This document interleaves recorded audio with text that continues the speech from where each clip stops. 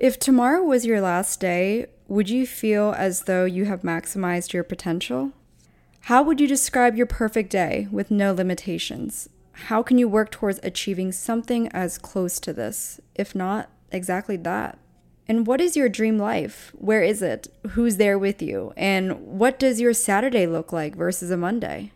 These are some of my favorite questions from the What Fulfills You card game.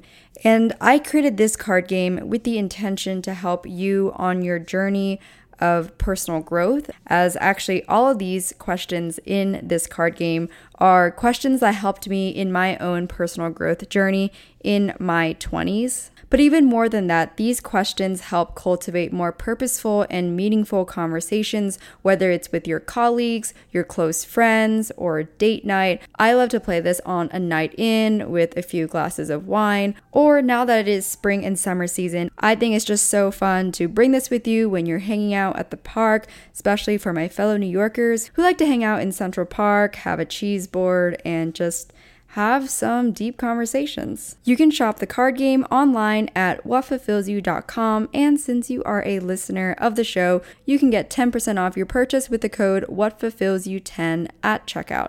That's whatfulfillsyou10 at checkout at whatfulfillsyou.com. Enjoy!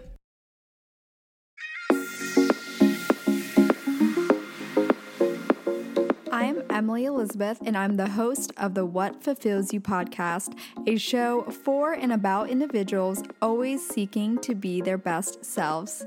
On this show, we talk all about building the mindset, finding the right careers, creating meaningful relationships, and so much more. Welcome to the What Fulfills You podcast. Hello, everyone. Welcome back to another Tuesday episode of the What Fulfills You podcast. My name is Emily Elizabeth. I'm your host. And on today's conversation, I have the lovely Cassie Petrie, who is the CEO and co-founder of celebrity social media and artist management firm Crowdsurf. And Crowdsurf is actually the company behind iconic artists' social media marketing, including Backstreet Boys, Camila Cabello, and Britney Spears. Cassie is also a Forbes 30 Under 30 and Billboard 30 Under 30 recipient and a 15-year veteran of the music industry. So what I really enjoyed about this conversation is that we got to dive into a topic that I don't have much on this podcast, but in general, very much focused on business and balancing a busy career-driven lifestyle, as well as different tidbits in social media marketing, things to pay attention to. And I would say that's especially helpful for those of you who, if you are working in social media or PR and you're managing accounts for clients, or if it's something that you are utilizing for business or work in any way. She definitely shares a lot of her thoughts and what she sees is going to be important moving forward. And you know what I was thinking when I was editing this podcast is that if I were in college right now and I was really curious about social media and PR, but I wasn't sure what industry would be a good fit for me, this episode would definitely pique my interest because like if I heard this when I was a junior or senior, I would have been like, oh, I wonder if I could use my skills in that industry because I also love music, right? So something to think about if you are currently in college or you are still brainstorming the direction you want to go for your career, then definitely keep that in mind as you are listening. And so with that being said, let's welcome Cassie to the podcast. Amazing. Well, Cassie, thank you so much for joining me today. I'm really excited to talk about your specific industry because it is very different. I feel like a lot of people often have questions about like, what do you do? Like, what is that industry like? And I think that's really where I want to start, which is celebrity and artist management and just the scope of work that you do because it is very tailored to something specific.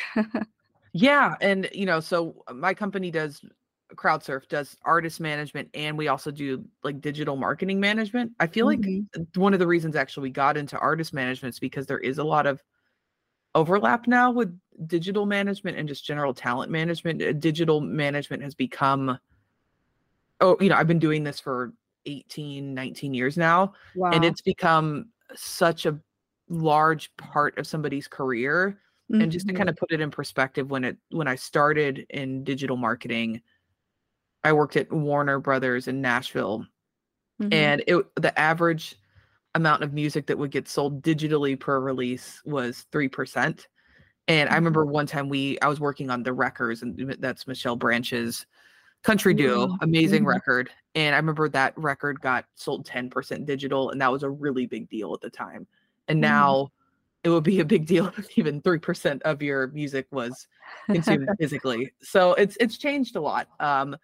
And the services have evolved a lot, which is really, really cool. But I think the moral of the story is it's always changing, and every client operates so differently and needs different things. And it's really being able to figure out how to assess somebody's personality, their goals, and their situation, and figure out how do you and your team support an artist on that journey. What did digital look like back then with Michelle Branch? I loved listening to her. This is such like OG music too, right? Like back in the day, like I'm thinking there's like 2 of her top songs, and I can't think of the title, but it's like the ones where you hear and you just know and you like sing with the song. All You Wanted is one of them, right? Yeah, they're probably like All You Wanted, Everywhere. I actually heard Are You Happy Now in the airport the other day, which I was like, really? I forgot about that song. It's so good. Yeah, so I was a really big fan before I worked on the country projects. I know her catalog pretty well. Yeah. What was digital like back then? So I don't know around circa what year this was, but I'm assuming if I had to guess, is this like kind of iTunes store sales? Like what was that like? Obviously, it's very different now, you know? Yeah. So I started working at a record label in 2004 at Warner. Oh, wow. And I worked, and it was called New Media at the time, the New Media department. And basically New Media was all media that was new and nobody else knew what to do with it. iTunes goes to the new media department. Websites goes to the new media department. Ringtones goes to the new media department. But it was fun because there was all this new technology kind of coming into the world, but there were no rules on how to use it. It was wild. MySpace came into the mix at that time as well, and that's like kind of how I got my in. Is I really liked MySpace and figured out how to help artists use that. And Warner. I did it for one Warner artist, and a lot of people at Warner heard about it and wanted me to work on more MySpace pages. So that's sort of how I got my start in social media, but I kind of got folded into the digital department. So that was, for me, I was tracking ringtone sales, iTunes sales, email lists were important, MySpace page was important, building websites was important. And then and this was before iPhone. So it was still iPods at this time. And I remember we got probably in like 2005 or 2006, Nokia sent us this phone that could take video, and the video quality was cool at that time. It was horrible, but I remember we were running around trying to like shoot artists with this content because that's what the phone companies wanted us to do, and they were going to be able to give us placement within their systems if we did this or that sort of thing. So I remember shooting like really poor level content on these phones.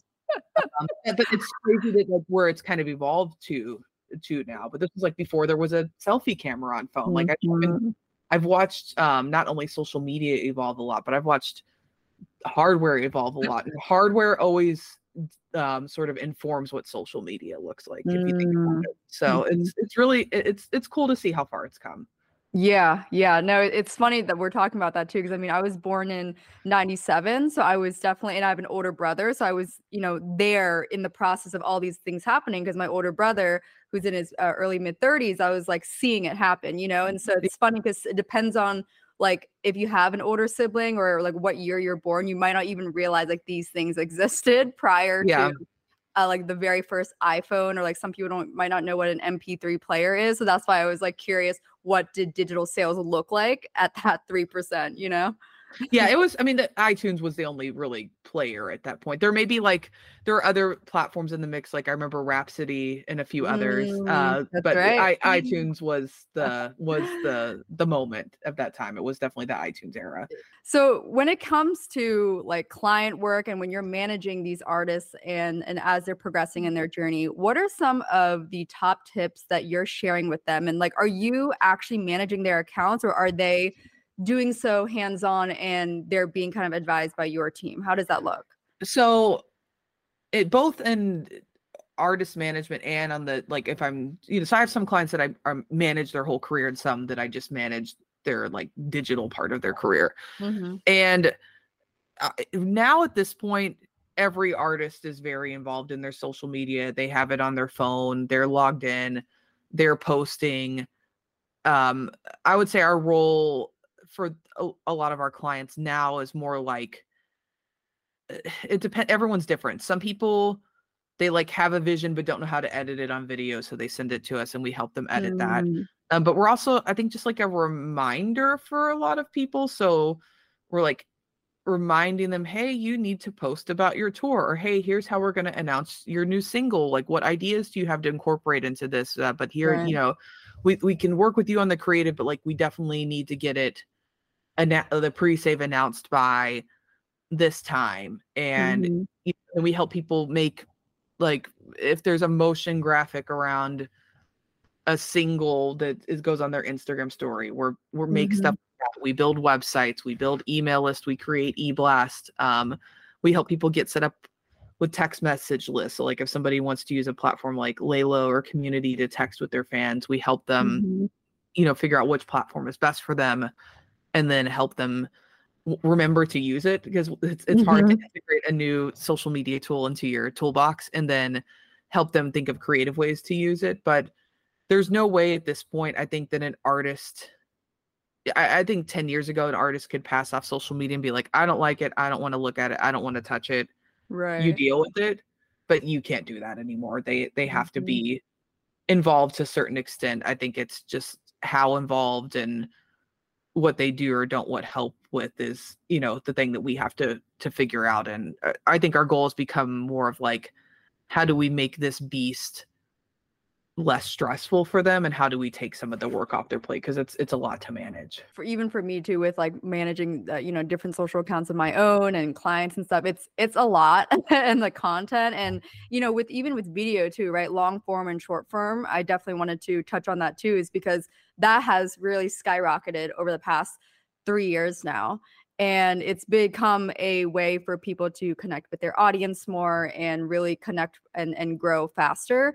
What is your take on that from like brands perspective, as well as artists and creators and whoever? What is your perspective on how much that is needed, like utilizing video, whether on YouTube Shorts, Instagram Reels, TikTok? Like, how are you using strategy behind that? You have to use video at this point. There's no way Mhm. that we can operate off of 5 years ago Instagram photo only strategy. It's just Mhm. it's unfeasible. And the reason why videos become so popular is because everyone's phone is good enough now to take Mhm. great video. And Yeah. and again, hardware always dictates I can't talk, social media trends. Yeah. And and we have good video quality on our phones Mhm. now, so therefore Mhm. video is going to be a more important form of communication. But everyone has to figure out how to integrate video into their communication system at this point. There's no way around it, whether you're an artist or a brand, or if you're a business of some sort, whether an individual or a consumer Mhm. product or selling a service, you have to have some type of video strategy if you're using social media to like publicly market your service. There's no way to, I mean, you can avoid video. I don't know if you're going to have that much success if you do, but Yeah. in order to be successful, you really do have to figure out what your videos look like and how you integrate that into your marketing. So how are you differentiating it from, let's say, like an artist who's a singer versus maybe another celebrity that's like not actually doing any kind of music? Like, how are you differentiating that strategy for your clients? I mean, I primarily work with artists. Okay. So Okay, so got it. yeah, so it's most of the people that work at my company, they come work with us because they want to work in music. We do have, I would say, a handful of people that aren't music. We have some comedians, some people who maybe were in music but are more focused on other avenues now, whether it's acting or Mhm. brand work or something else. But I would say a lot of if you're a human with fans, the strategies are somewhat similar. There's some Mhm. technical things I can get into that are different. Like, for example, in comedy, you're going to edit a stand-up clip differently than you edit a concert clip. Yeah. And there's some platforms where stand-up comedy will oftentimes perform better than like concert content or music centric content. Like there's been certain types of comedic comment on TikTok that performs way better than music content. Or right now on YouTube Shorts, if you're a comedian and doing stand-up clips and you edit them right for shorts, like you can get millions and millions of views. There's a really good opportunity there right now. But there are overall a lot of similarities in those projects because they are like people who have fans, and you have to have a certain level of like, I think, sort of emotion and awareness when you're a person that's a product. Is what it comes down to. Yeah You mentioned, like, for example, with comedians like being on YouTube Shorts right now, there's like a real, like, if they're editing it right, they could get a lot of and grow a lot faster on YouTube Shorts. What do you mean by that in terms of like if they're doing it right? Is it like a specific, let's just say right now, for example, as far as I know, YouTube Shorts, you can't go past like 60 seconds, right? But is it like a strategy behind like how long it is or like the way it's cut? Like maybe dive into that for the audience if they're curious on like what makes a really good YouTube short video type or reel, etc. Are you currently in college or recently graduated but kind of struggling to figure out how to approach your post-grad life? If so, then I have the perfect guide for you, which I created for my college self in mind. That is the Everyday Girl's Guide to Career Success ebook, which features a holistic approach to all things starting out in your career during and after college, from cultivating the right mindset, building your resume, maximizing your LinkedIn profile and network, and so much more. I take you through a personal step-by-step guide on how to prepare for all areas needed when searching for a job. And these were actually many steps that I personally did between my sophomore and senior year of college, as well as the first year out of college. So I always highly recommend to start early to create opportunities for yourself. In this ebook guide, you will find cover letter tips and custom templates available for download, resume building steps with 3 custom templates, LinkedIn tools, and step-by-step guide on maximizing your profile, top 20 behavioral interview questions, and a lot more. Again, you can find this online at whatfulfillsyou.com. Just make sure when you click shop, just go to all products and you will find the ebook there, or just go to the show notes and it will be linked. Yeah. So on the comedy front, it's challenging to edit from like, let's say there's a stand-up special on Netflix and you're editing that down to you can't just take the clip and you can't just pick a timestamp and put it on YouTube Shorts. You have to do some things to it to make it perform well. One, you have to like frame it so that it fits vertically. That's going to be one way that you optimize a video. You don't want to have, like, we always call them like the black bars, like above and below. You want it to fit the whole screen and cut it to aspect ratio that works on, vertically on YouTube Shorts or other, I call it short form vertical content platforms. So that's one. One of the other things with comedy in particular that's tricky is like how to nail the pauses. So like when you go to a comedy show, pause and space is really important. Like to kind of like let the audience react to your joke. But TikTok and YouTube Shorts don't allow enough time to really do that. So you have to figure out how to edit these clips down to be more quick, but not too quick to where people don't have time to have like the moments where they would laugh.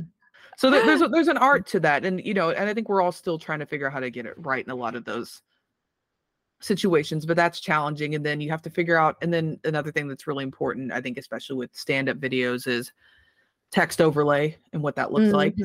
And then how big, like how big is too big and intrusive, or, what the right size is. And this is always, I would say the best practice is always changing on everything. It's a lot of experimenting and be like, this one did better than this, but is it because the content was better, because we edited it differently? So it's always like, you don't ever know the answer sometimes. But always trying to experiment with different things to get better and better at it. But those are, you definitely have to do a little bit. It sounds simple. You're like, well, I just take this joke from Netflix and put it up on YouTube Shorts. And like, yes, but there's a lot of like little nuanced things you have to do to make that translate to that platform. And I feel like YouTube Shorts too, compared to TikTok and Instagram Reels, definitely kind of, it came after, of course, but like it's been, I've heard a lot of positive feedback on getting like a return on posting YouTube Shorts and whatnot. What would you say are like the new, any, if any, like social platforms that you feel like are blowing up for brands or where execs are discovering talent, in like, let's say like the music industry or any kind of arts? Yeah, so the name players are still important. Yeah. People are signing artists off TikTok all the time. And Instagram, I would say that's where an A&R person's most likely to be. Um, I think you could probably build a YouTube short story. I don't know if somebody's going to discover you there, but if somebody does discover you, then you have a story on YouTube Shorts to back it up. I think that enhances Yeah. your chances of possibly securing a deal or building a relationship with that record label. But in terms of just stuff that I think is going to be big next, I predict that we're going to see a resurgence in apps that tell you what to do in real life. So I think we're already kind of seeing a little bit of like a meetup renaissance in terms of that Hmm. app. It's been around for a while, but I think we're going to see it kind of come back around and have a bigger moment in pop culture. Hmm. Same with Eventbrite. I think Hmm. that's going to kind of come back into the mix and have a big moment. And I think some stuff that we don't have Foursquare, at least not in. I don't know if it even you can even download it, but I think we're going to see stuff that is digitally organizing things to do in real life. I think people are looking for Hmm. things to do in real life, Hmm. and I think that's kind of I think that's where trends are going right now. Yeah.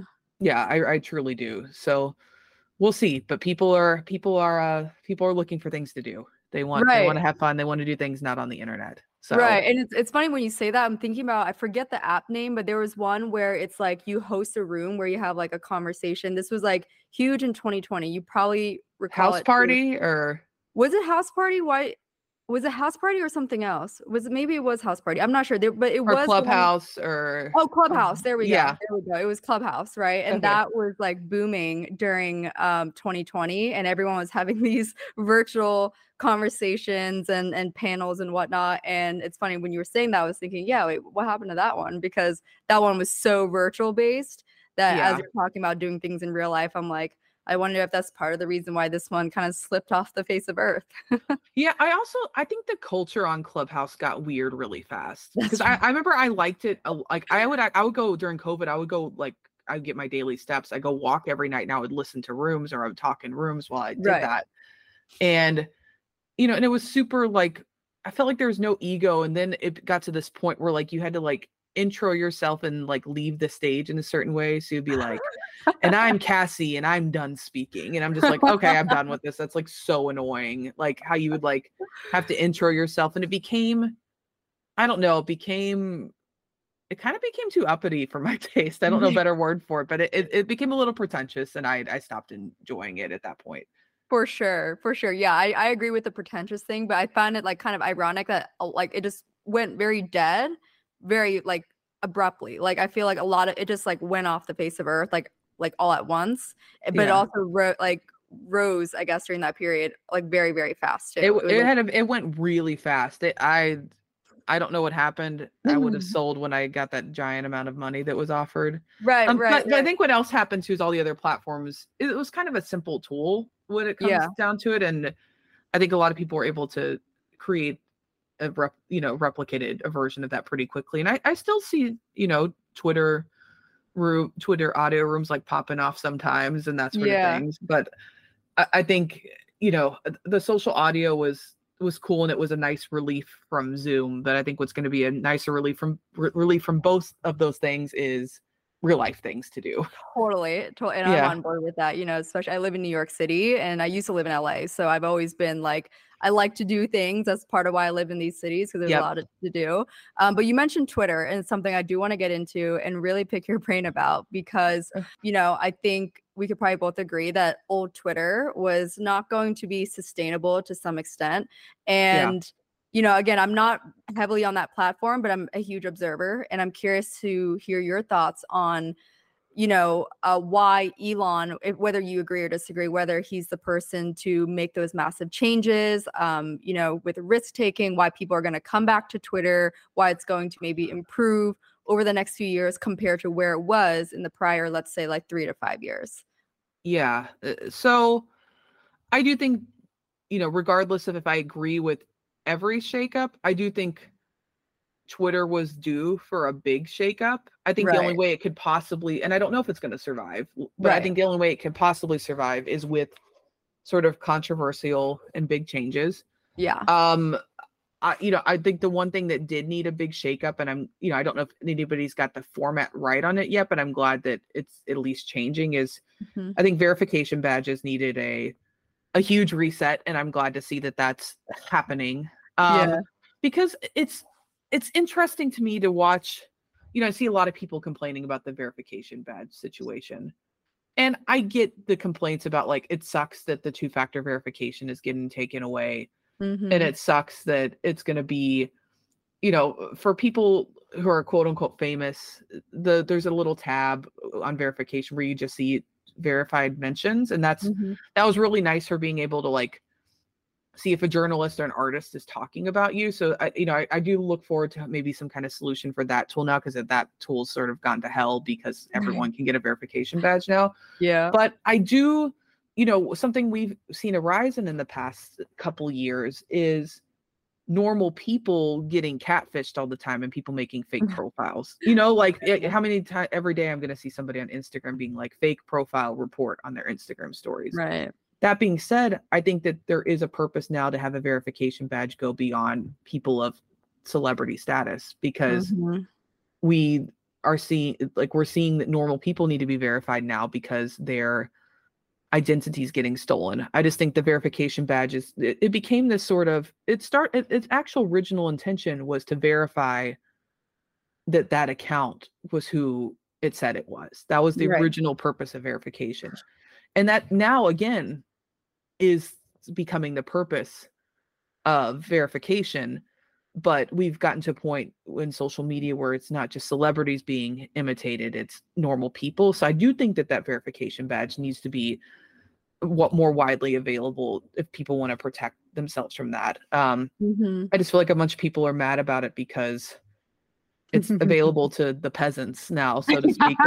But I think it's great. I am going to miss that sorting tool, and I don't know if the pricing format is quite nailed it yet, and both either within Meta or Twitter, but I do like that a normal person can verify that this is indeed who I am. I think that's a very powerful thing, and I think that it's nice that that's available to people, whether you're quote unquote a celebrity or not. I think that's a really positive thing. Yeah. And it's interesting. I didn't even think of it that way in terms of like the normal people needing that, because I will say, when you said the catfish thing, a couple of years ago, someone actually catfished me on Twitter. I mean, Tinder, and I don't use dating apps, but later on, someone found me on Instagram, and it was a guy that told me that he thought it was me, and he went to meet her.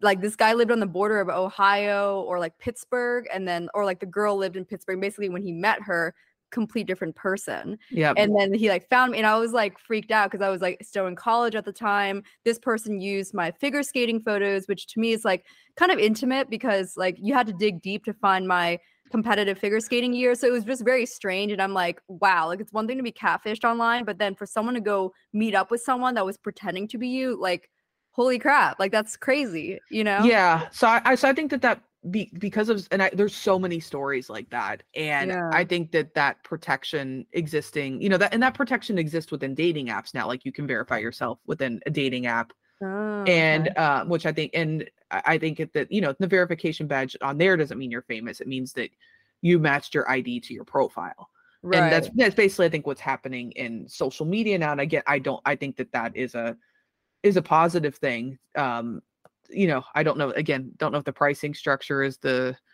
right situation. I don't know. There's a lot of things I think are going to get shaken out, but I do like the general premise of where that's going for that reason. Yeah. No, you have a good point. I think that's actually, when you made me think about the catfish thing, I think that it's actually fair, fair to say, like, we need that kind of parameter, like the safetiness of that. Totally. I want to transition into talking about, like, your personal life and how you balance it all, right? Because obviously you are the CEO of CrowdSurf, and you do, you're managing a lot, you're doing a lot in your work life and in your career. And I'm sure that's very busy, and you're probably always kind of on in a way, right? But how are you finding time to, spend quality time with friends, or maybe like in your romantic life, and just everything else that we kind of need to fill the bucket at some point to really feel fulfilled in our life? Protect your dream home with American Family Insurance. And you can weather any storm. You'll also save up to 25% by bundling home, auto, and life. American Family Insurance. Get a quote. Find an agent at amfam.com. Products not available in every state. Discounts may not apply to all coverages on an auto or home policy. Discounts do not apply to life insurance policies. Visit amfam.com to learn how discounts may apply to you. American Family Mutual Insurance Company, SI, and its operating companies, American Family Life Insurance Company, 6000 American Parkway, Madison, Wisconsin. Yeah, I was right before this, I was on with my therapist, and I was talking about how when my bucket is full, so to speak, my cup is full, I can handle really stressful situations really well. And when it's not is when like I feel like I'm not the best version of myself in tough situations. So, I think it'll be a journey throughout my whole life to figure out the right balance between, work and life.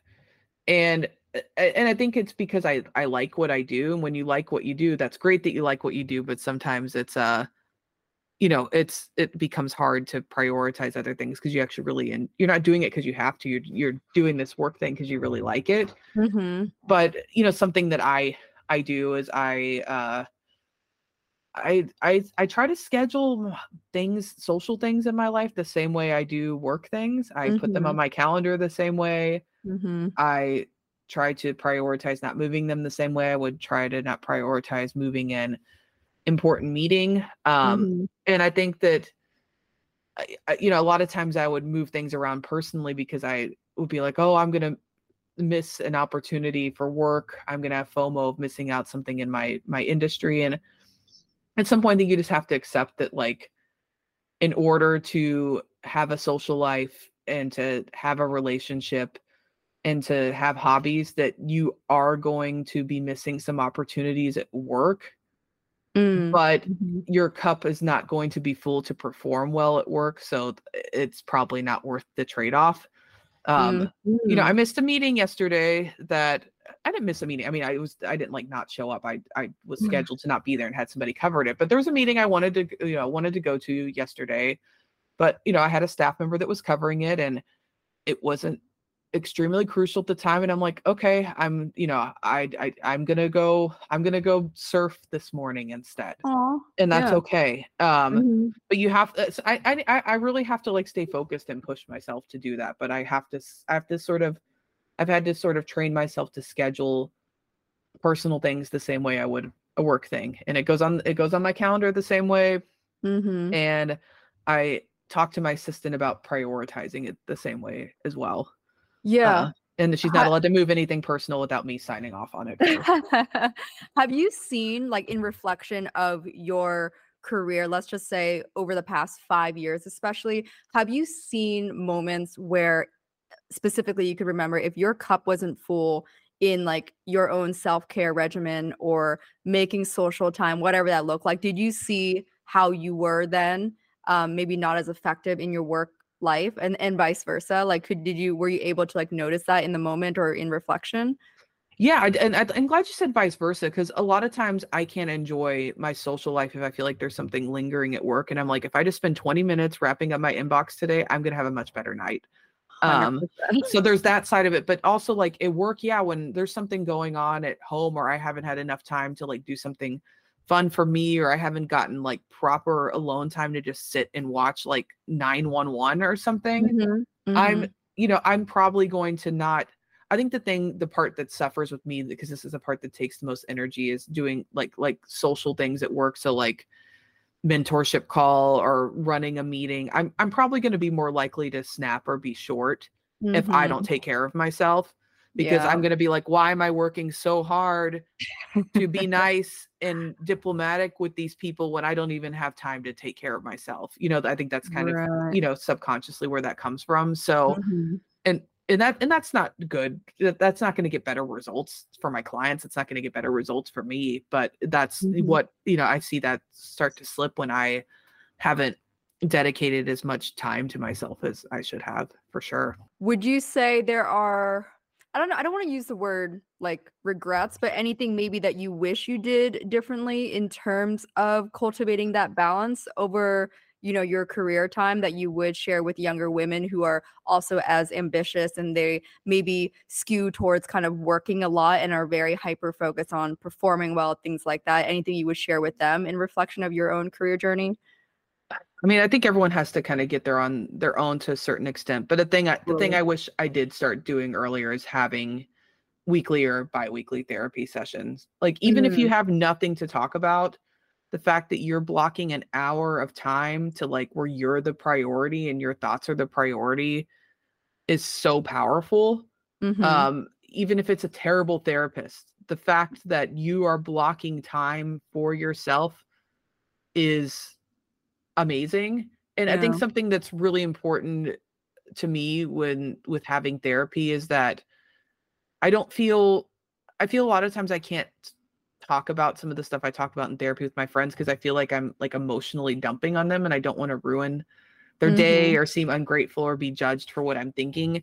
And I kind of like this is bad, but I like the idea of it being a financial, I don't feel guilty because it is a financial transaction. I'm like, I'm literally paying that person to deal with me and they're being compensated for it. So I don't feel guilty no matter how negative I am or how bizarre my thoughts are. So that's the one thing I wish I would have been doing that. I wish I had it in high school, but you know, times have changed and it's more common now. And I think there's more options with that, but I do wish that I started that regimen earlier in my life. Yeah. And I'm just really curious. So can you dive in really quick? Like, what's your daily or weekly schedule like? Like, what time do you wake up? Like, do you have a morning routine? Do you have an evening routine? How do you kind of keep yourself as centered as possible? Because I'm listening to a little bit of like all the meetings you're involved with, like mentorship calls, like all these different things. I'm like, wait, like I'm visualizing your potential Google Calendar and it's like, I'm thinking boom, boom, boom, boom, boom. And I'm like, holy crap, how are you doing that? Because I'm sure some girls are wondering too, like, how are you doing all of that? And like staying sane, you know? Yeah. So there's a couple things. One, I kind of accepted that I'm not a daily routine person. I think I tried for a long time because I thought that's how you stay sane. But I've learned that for me, I'm more of a phases person. I like chunking things. So like right now I'm in like my work hard in LA for 2 weeks mode. So I went to Hawaii for 2 weeks and I work while I'm there, but I'm obviously not doing in-person meetings. So right now I'm in LA. So it's all about like in LA, seeing people face to face. And then and then I flip and I'm going to go to Nashville. I'm getting a tour launch for one of my clients, and then I'm going to a conference. So it'll be all hands on deck for that. And then I'll probably come back to LA and have like a more chill LA week. But I phase it versus trying to match a certain routine every day because I was failing at that. I was failing at like, okay, I'm going to get up and meditate and work out and shower. Like that's just not. I don't know. It's not for me. I sometimes I want to get up and go straight into email. Sometimes I want to get up and go ride my bike. But I like to leave space to be able to sort of follow what I'm feeling versus feeling like I'm having to do something. Is, kind of how I operate. And then in terms of running my Google Calendar, I want to have an assistant to help, but I have a lot of sort of, I guess, preferences with my Google Calendar in terms of like, I can only schedule X amount of time in a row without a break. Always plan X amount of travel time in this location. Like if you're going to schedule something before 9 a.m., get permission from me first. Like I have a lot of like sort of like if this, then this rules in order to, because otherwise like people just start filling the whole thing. And then the whole day is the color of the calendar. And you have to have some space to eat, to use the bathroom, to answer your email. Seriously, like I remember one time, and all these rules come from situations where I'm like, I don't have time to get up and go like eat or go wash my hands or go use the bathroom or answer the door when the food comes. Like I don't have time and I need to figure that out. So you have to leave some space for like basic like human things. Another thing I do is I try to, wherever I can, I try to make a phone call audio versus Zoom because I can go walk during that. AirPods changed my life in terms of like being able to be more physically active while also like doing something for work. And I actually do better. I learned that I'm like a kinetic focuser. So when I'm walking, I'm actually going to be more engaged and have better ideas than if I'm sitting down talking on the phone. Likewise. Yeah. Really? No, yeah. No, and even when you said too about the phases thing, like I actually just came back from, London and Italy over like the span of like the past month. And like that was like a slower phase for me in the sense of, I slowed down on work. I was intentional about that. I kind of stepped away a little bit. And now being back in New York is very like kind of grind time, And so I totally resonate with everything you said there too, just like the phases instead of having a routine, because you have to find out what works for you. And I think when people hear that from like, an example like yourself, and then hearing someone else talk about routine, they can hear that both of these can coexist in that you can find, success or like your own strategy in life on whatever works better for you, that these two people like also do that as well separately. And it would just be like, I go to Europe a lot. My boyfriend is Eastern European. We go to Europe a couple times a year to visit his family, but there's no way I could run the same routine there that I have here. There's just no way. It's so different there.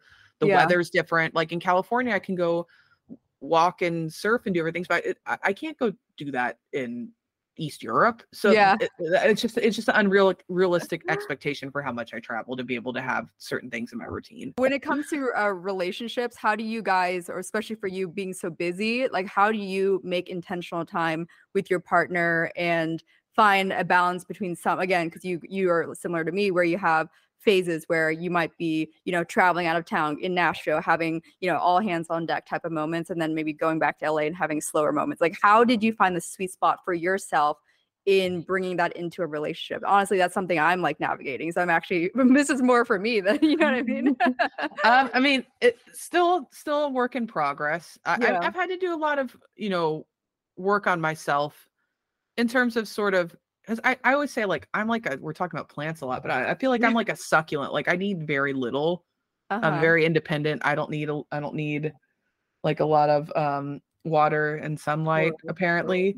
But most people aren't that independent. So I think just understanding that my partner is different than me, and that he needs more attention than I do, and that's okay. And again, I like sort of blocking time in my calendar to like remember to do that, because it as bad as this may sound, that doesn't come natural to me to be like, okay, I'm going to make sure I spend 1 hour with him every day or whatever. I have to think about it a little more mechanically about like, okay, and then now I'm going to go to dinner, or we're going to eat at home together, or we're going to go for a walk, or we're going to go surfing together, whatever it is. But I have to schedule it I have to remember it the same way I remember things for work. And I still have progress to make on that, but it has definitely helped. Ooh, I like that. The making space for them, and putting in your calendar, finding a way to prioritize in whatever way you can. I like that. Yeah, totally. Always looking at my calendar to make to think about like, has this part of my life been scheduled correctly? Yeah. Oof, I like that. I'm just visualizing my calendar right now too, because I'm a huge calendar girl. So I'm like, I see where I could improve on that. Well, last two questions. First one being, do you have any book recommendations you would share that, whether it's fiction, nonfiction, both, anything that stands out to you that you read in recent years or whenever? It's tough. I went through my self-help book phase, and I feel like I'm not in a book phase right now, but the one book I always love is The Four Agreements. Whenever I'm struggling and don't have a therapist scheduled anytime soon, I go through the four in my head and figure out which one or multiple ones are being violated at that moment. And it can help bring some clarity and peace to any situation. That is a good book. It's funny. Someone I was interviewing in the studio earlier today, she said the same book. I have a mini version of it that I keep in my purse. There's like a little pocket version. It's not the whole literature, obviously, but it like has the highlights of it. And it's like, sometimes I'll just sit like outside and I'll be like, what's bothering me? And I'm like, I'm going to sit through my little mini book And Yeah. it's, you know, you can go through it in like 5 minutes, or sometimes I'm like, I'm just going to open up to a page and it's going to tell me what's wrong. And sometimes Right. that's pretty revealing too. That is so true. That's so true. I always keep a book in my purse or my bag, and it helps a lot, especially one of those mindfulness books I utilize anytime I'm feeling not in equilibrium. I always return to that to like Yeah. check myself. And I like that you shared that too. Yeah, I have a little mini 4 agreements. I think they sell them at most like Barnes and Nobles. So Nice. it's perfect. Okay, sweet. That's pretty interesting that you guys said that. Both guests today said the same book. Yeah, it's the best. Well, last question, and something that I ask every guest on the show, but in reflection of, you know, your career, everything you've experienced in life so far, what would you say ultimately fulfills you in life, or where you find fulfillment in life? I think what fulfills me in life is when something good happens to somebody else as a result of what you've done, but that wasn't your intention. So I remember the first time an employee bought a house. It was in Nashville, and that like made me so happy and that was never my goal. I'm not like, I want to start a business because I want to employ people so they can buy a house for themselves. That was Right. never like a direct goal, but for that to be a result of something that I created, it felt really special. Yeah. You know, those little, like, you help somebody you weren't even trying. I Yeah. think that's really cool. And owning a business and helping artists has had a lot of those sort of little offshoot moments, and they're really special, and I'm glad that I've gotten to be a part of that. Yeah. Oh, I love that you share that. You know, I think the common denominator amongst all answers is always something to do with impact and people. And, you know, even if it's not directly about people, it's just the way it correlates or ends up being a result of impacting people. And I love that. Absolutely. And I think it's, you know, a lot of the work I do is like purposeful impact. Like, you know, I'm trying to help this artist make fans happy, or I'm trying to do this, I'm trying to do that. But but was it my goal to like try to help somebody buy a house, but it happened anyway? I don't know. There's something, I think the surprise and delight in that is really special. Yeah, definitely. Well, amazing, Cassie. Thank you so much for joining me on the podcast. Where can everyone find you and CrowdSurf, and link any social media accounts you want us to check out?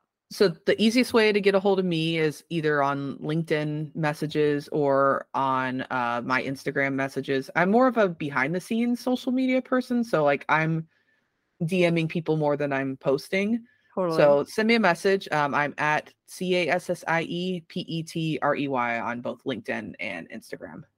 Amazing. I will link that in the show notes, and then they'll be able to find you as well. Awesome.